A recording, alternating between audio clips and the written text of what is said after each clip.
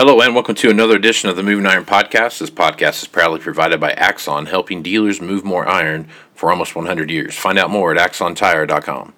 Axon was started almost 100 years ago out of a passion for keeping agriculture moving. It's that same passion that drives them today.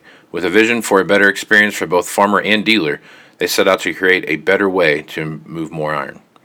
When you partner with Axon, you get immediate access to a full range of products and solutions designed to meet the complex needs of today's grower. Axon carries all major brands and sizes of tires, wheels, and tracks. From custom colors and sizes to fully customized wheels, you can have the solution for virtually any problem today's farmer is trying to solve. To find more or become an Axon dealer, please visit axontire.com. Moving iron in the 21st century. Hard-working people working hard for you and me. Moving iron, time and time again. Through the years you'll find us here. Moving iron. Hello and welcome to Moving Iron Podcast Markets with Shawn Hackett. This edition of the Moving Iron Podcast is brought to you by Axon Tire, helping dealers move more iron for the past 100 years. For more information, go to axontire.com. Also, Tractor Zoom delivering insights. So, auctions market right now is as much volatility in the tractor marketplace right now as we see in the overall markets for just tops are going off, and there's all kinds of crazy things happening, and plenty of inventory out there, not much inventory out there to take stock of. So you need to be paying attention to what's going on in the auction market if you're not doing that, and because things can change real quick, and if they change real quick and you're not paying attention, you're going to get caught and stung. So make sure you do that. Great place to do that is Iron Comps from Tractor Zoom. So as usual, this week I've got Shawn Hackett back on here to talk about what's going on in the market. Shawn's kind enough to come on once a week and kind of give his 2 cents as to what's happening. And, fortunately, Shawn, since you've been on here, we've had plenty of things to talk about. And what we see happening now is what you've been talking about for a while, that this blow-off top July concept that you've been talking about for a while looks like we might have that based on what we saw yesterday from the report that came out, as well as, throw on a weather market on top of that. There's some pretty good opportunities to see markets take off and run. Yeah, it really is. We sent a report out on the day before the report on Tuesday, warning that this, that were just too many people bearish about this acreage report, that everyone was leaning on the one side, and we kind of felt that the market was going to get surprised, that the acres wouldn't be as big as they thought, and that we could have a big surprise rally. And of course, if you lower the acres, then you tighten up the balance sheets, and it makes weather even more critical than it was before. And that's exactly what happened. We totally caught everyone leaning to the bear side, and now they're running for cover, trying to get themselves out of the mess that they're in. And now the core part of the drought cycle, spring pollination in mid-late July, that's been our forecast for a while, is about to kick in with a much tighter balance sheet. So it's quite a setup. But remember now, we do want to start. We want to think about cash sales in the month of July. We haven't made that recommendation in a while, Casey, but we've been kind of waiting for this time, but this is the time to be thinking about making cash sales, and don't try to sell the weather market top. Good luck. No one can exactly pick that moment. Markets can get very flighty as you get into these final phases, but you definitely want to be feeding your cash sales into this market as we move into the end of July, because it probably is going to put in a high, we think, until we get past, late harvest or the late fall. And so this is a really important time to not fumble the ball and get your crop monetized at prices that are fantastic, and should do real well to help farmers rebuild some of those balance sheets that were ruptured for the last 3, 4, 5, 8 years. Yeah. So, yeah, that's no doubt. There's lots of opportunity out there right now across the board, whether you're talking about commodity prices, equipment prices, on the used side. Whatever you sell, you're buying back at the high of the market, no doubt about that. But you're also putting yourself in a position where you're really starting to grow that equity and grow that position. Talk about yesterday's report a little bit and some of those shockers there. So yesterday, I was I was kind of shocked that the market started out the way they did. I think they were down. I think corn might have been down almost 10 cents. And then as the report came out, it kind of took off and ran. I believe it finished up almost a 45-cent swing for the day, if I remember correct, something in that neighborhood. So talk about what was in that report that was so glaringly bullish to all the traders. Well, the average estimate was looking for a 3 to 4 million acre increase in corn acres from the March planting intentions report. And instead, they got 1.5 million. I mean, it's a huge miss. By the way, every single year, the consensus is wrong by millions with an S of acres every year. And so it's not a question of they're going to be wrong by millions, which way they're going to be wrong. We felt that they were wrong too high. And so when you take an expectation of 3 or 4 million acres and instead it comes down to 1 million, I mean, you've just dramatically changed the outlook for what the balance sheet is going to look like, what the crop needs to be, and now the margin of error is even more narrow. So before, the balance sheet was this: if we added 3 million acres, if we had a low 170 yield, which is where we think we're going to be, and you assume demand remains stagnant, we thought we would have carryouts around 1 billion bushels, give or take. But if you take 1.5 million to 2 million acres off now, that no longer works. That's a zero. Of course, the market not going to get to zero, and it hasn't determined yet that I'm correct about the low 170 yield. But what I'm saying now is the yield can be 175, 176, 177, and it's a billion bushel carryout. So now we only need just a little bit of a fall off in yields to get the same result that we needed 10 bushel to the acre below trend. So that's a big deal. And that's why we were limited up in the corn market and just totally, ran over the bears who got, just got it wrong. And in the soybean market, it was kind of equally as shocking. Everyone was looking for 1 million to 2 million more acres, and the USDA said flat or actually down just a little bit. So once again, we already had carryouts of 150 million, 180 million bushel carryouts with where the USDA was. And so the market was saying, well, we're going to get some acres. We're going to get some breathing room. Now we are once again at a point where we didn't get the acres. We're sitting with bare minimum pipeline levels. And if we have any little dip in the yield at all, Casey, it's a zero. It's a zero carryout. So that's what's in front of us. Is what does the market have to do to not have a zero next July before the next crop comes in? And that's where that's what's called demand rationing. That's where the market, and of course the job of the market now is between the month of July and the month of August to try to determine what is the yield going to be. We're much more optimistic that the soybean yields will turn out better, because we think August weather is actually going to improve quite a bit. But we're very, very, we're not feeling very good about how the corn yield is going to turn out, because we think the bullseye of the drought cycle is going to be this mid-late July timeframe, as 65% of all the core corn is pollinating this year because it got planted so rapidly in such a short window. It's just a bullseye. And so, that's so that's what's in front of us. The market's got to price that in, and once it does price it in, and the weather improves, then the market's going to start looking out to the South American crop. They're going to mow down the rest of the Amazon and plant acres. That's what's going to start to be talked about, and you're going to have this big break in the market into the fall harvest.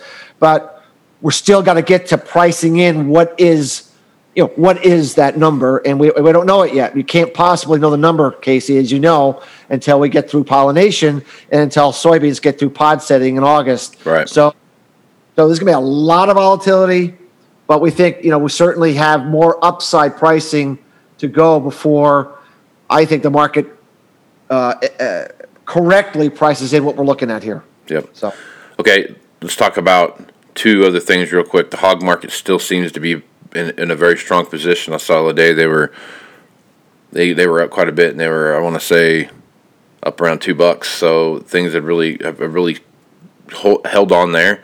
And you take a look over at the livestock marketplace on the cattle side, and there's still some pretty good volatility in there bouncing around. So talk about those two markets right there and what your expectations are as we go through this grilling season. Well, I mean, the August hog market had this crash that we had talked about was Right. likely to occur. We dropped from 120 down to 96 or 95, and just a complete crash.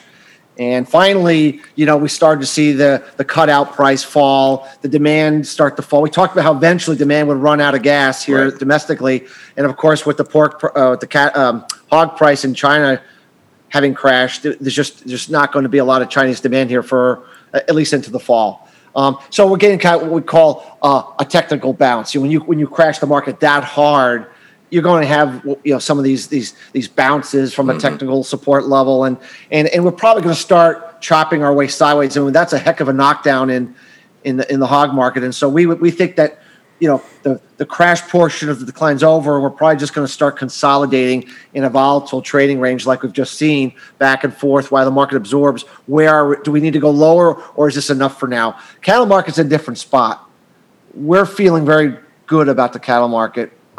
We think that if you looked at what happened with the JBS hacking shutdown, panic sell-off, that should have been limit down that day, but wasn't. In fact, we should have had limit down 2 days, 3 days in a row, and it wasn't even limit down that day, and it turned back up the next day. That something happened there, Casey. There was a psychological shift in the cattle market that if it couldn't do more than that on a JBS hacking shutdown, that means that the animals are getting tighter. That means that the weights are coming down. That means that the supply is coming down. And when you look at the cattle on feed report that we got out, it's showing significant declines in placements going forward, and the animal weights falling. So we think we finally are starting to get the supply side of the equation down to where the throughput capacity problem that we've been talking about is starting to not be an issue. Demand for beef is going to continue to be strong. And so we're liking this market, Casey. We think, despite higher feed prices, we think a lot of herd liquidation has occurred, and we think the market is ready to go higher here. Opposite, so like hogs went crazy, and the cattle market just wouldn't follow. Now it's like we're going through an inversion of these two markets. We like the cattle market. We think it's going higher. We think there's a selling opportunity that's coming, but we don't think we're there yet. So, yeah, there's just been a lot of movement there, and it's been very. I think we're kind of past that. Obviously, things are still kind of opening up, but that's not the main driving factor anymore. There's other things that are factoring into that. All right, one last thing, Shawn. You had a report that came out. I was on vacation last week, so for whatever reason, I couldn't push record. I just couldn't find the button when I was on vacation. But when a couple weeks ago, you put out a report talking about flash droughts and what that looked like and how those things all start to play together.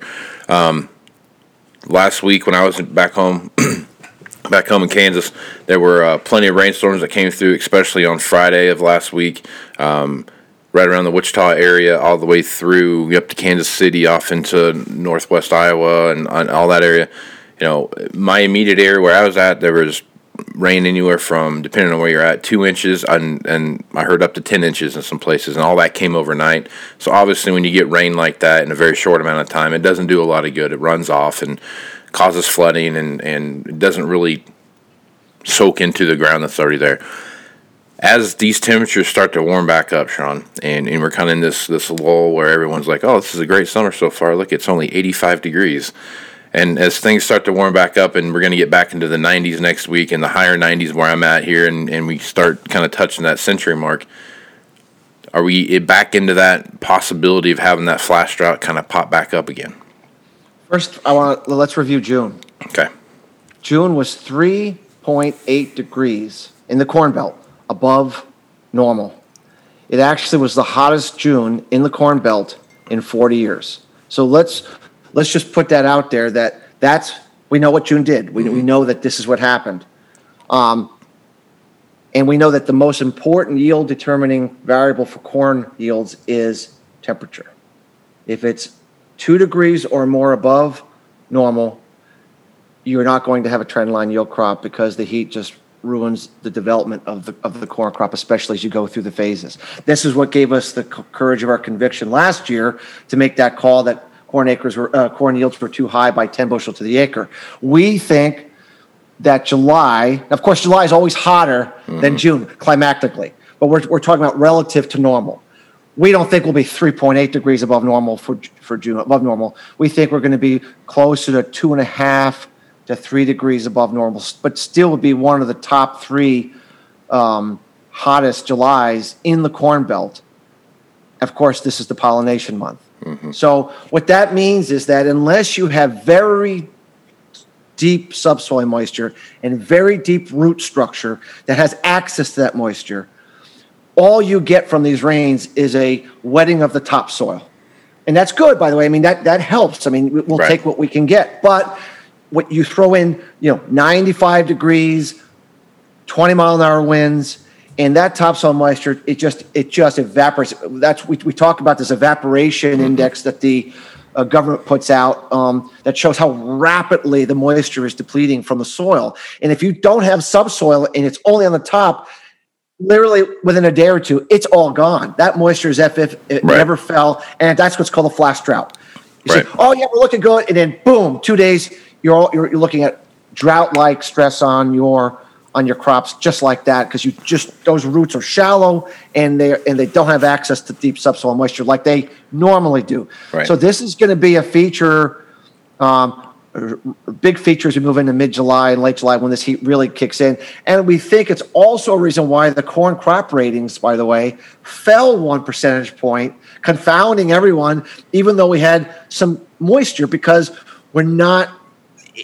The evaporation index these rains are not doing the kind of good they would normally be doing if we had kind of average temperatures and we didn't have this rapid evaporation index that we have this year. And so even when moisture falls, everyone says, oh, it's going to be good. It's not having the same benefit that it normally would.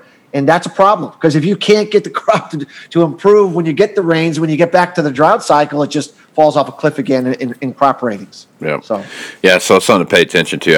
I've noticed that where even driving home, just driving around here where we've had some pretty decent rains out here in Scottsbluff and out here in the Panhandle, you're already starting to see that stress come back in on the corn that's already there, and we're irrigating on top of that. So it just shows you how little soil moisture there actually is out there.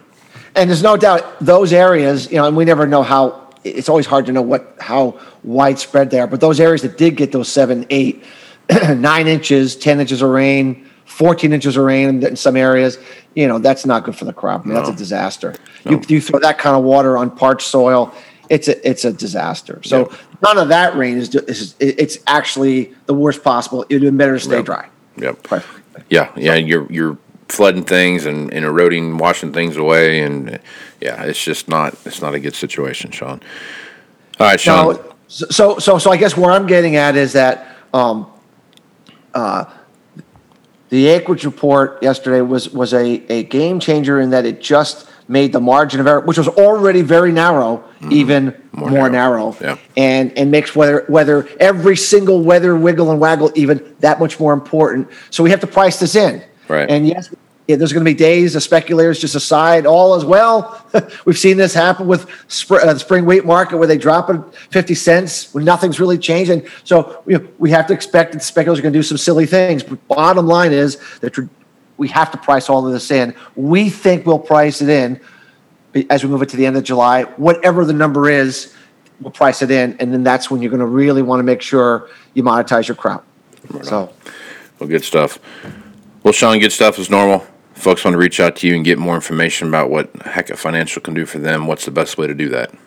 Our website is Hackett, Hackett, advisors.com. All kinds of interviews and sample reports on there. And we're going to be on the Market to Market show this Friday. For those that watch that, you might want to check us out. They also have a recording on the Market to Market website, and we'll also be posting that to our website as well. Right on.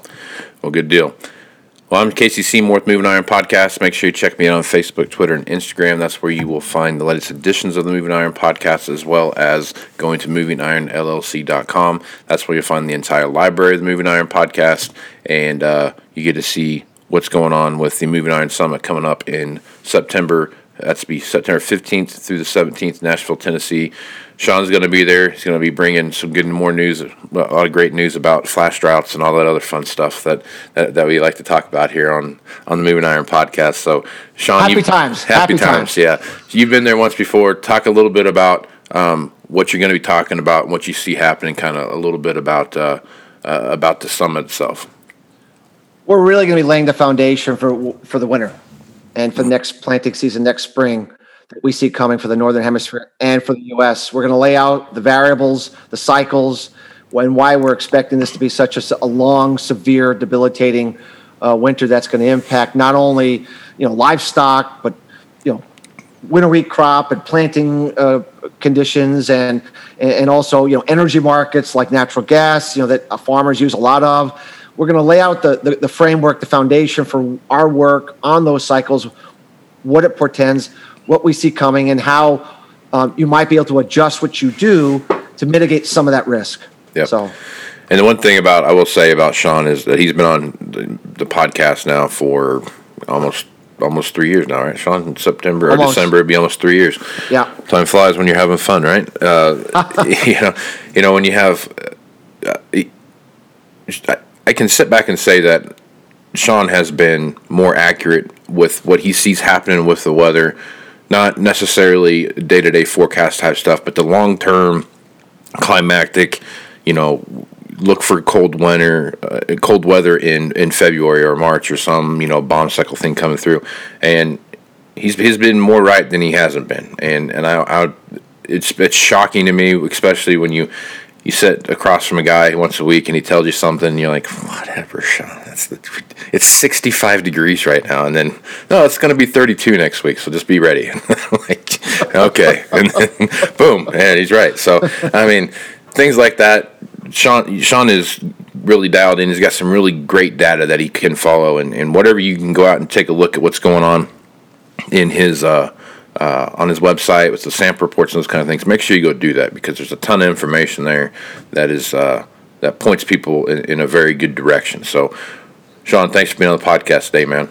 Hey, it's been great. I love doing it, and I look forward to continuing to do it. There's a lot to talk about, and I think we can help a lot of people here as we move forward. Absolutely. So, I'm looking forward to it. So make sure you go to movingironllc.com to get all the information about the Moving Iron Summit coming up, and agendas, room reservations, how to register, all those kind of things are right there on the website. So make sure you do that. That'll come ahead here pretty quick. We've got about another 45 days or so before the room block fills up there, and every one of these I've ever done, they've always sold out. So I think especially coming off of the coronavirus shutdown, I feel like people are itching to get out. So if you're interested in doing that, hit me up at Moving Iron Podcast at movingironpodcast.com, and I can get you some more information about it, or just go to the website and follow the steps there, and you'll get yourself registered. So with that, I am Casey Seymour with Shawn Hackett.